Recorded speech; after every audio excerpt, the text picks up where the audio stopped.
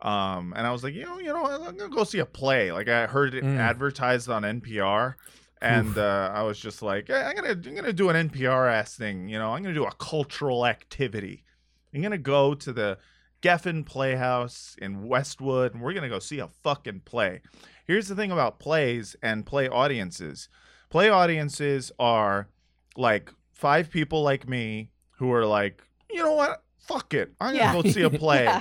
And 8,000 of the oldest human beings who have ever lived, which means it is just constant throat clearing throughout the entire thing. just, ah! Like, it's like surround sound throat clearing of old people just like fighting the death rattle. And they're just like, ah! The entire time, and it makes it hard to watch because trying to clear their throat through the death rattle. I like that. Yeah, exactly. It was like, and also the play was not terrible. Now, God. Not now, God. I'm watching a play about cancel culture.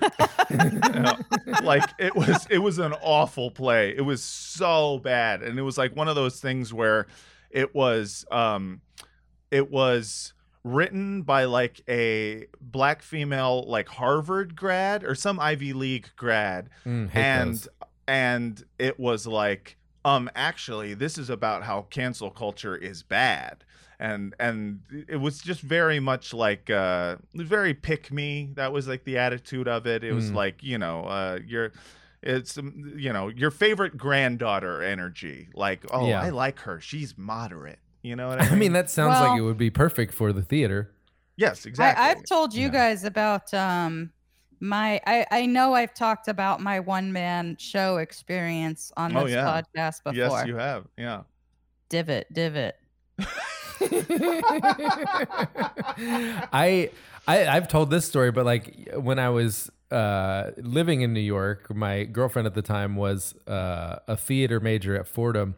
And like around like the third play that I went to at the school to be like supportive, I was like, nope, not gonna do that anymore. The last one I went to was a 3-hour play about Hurricane Katrina, written in about 2008 or 9 by a 20-year-old, like a freshman screenwriting major from Brooklyn who had never been to New Orleans. someone who's really using their life experience in order to tell a story. Yeah, not just like trying to figure out what is the most important.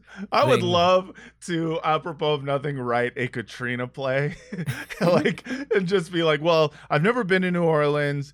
I've never, been to the, whatever is it, like the Fifth Ward or whatever, all those places that drowned.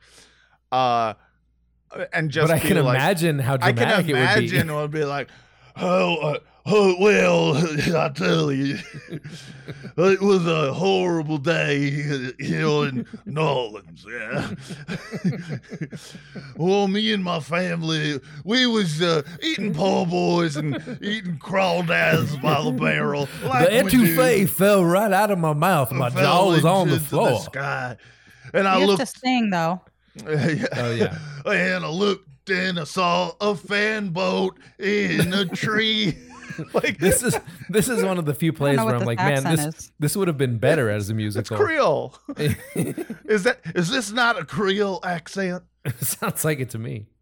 Can I tell you guys something really fucked up? Yes, s'il vous plaît. That is related to what's happening, sort of. Yes, mademoiselle. But it points me in a worse light than whatever you're doing. Okay, even. Cool.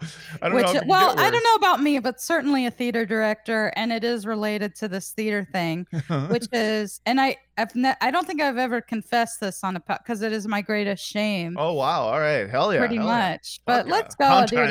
I'm gonna die. It's whatever. Yeah. But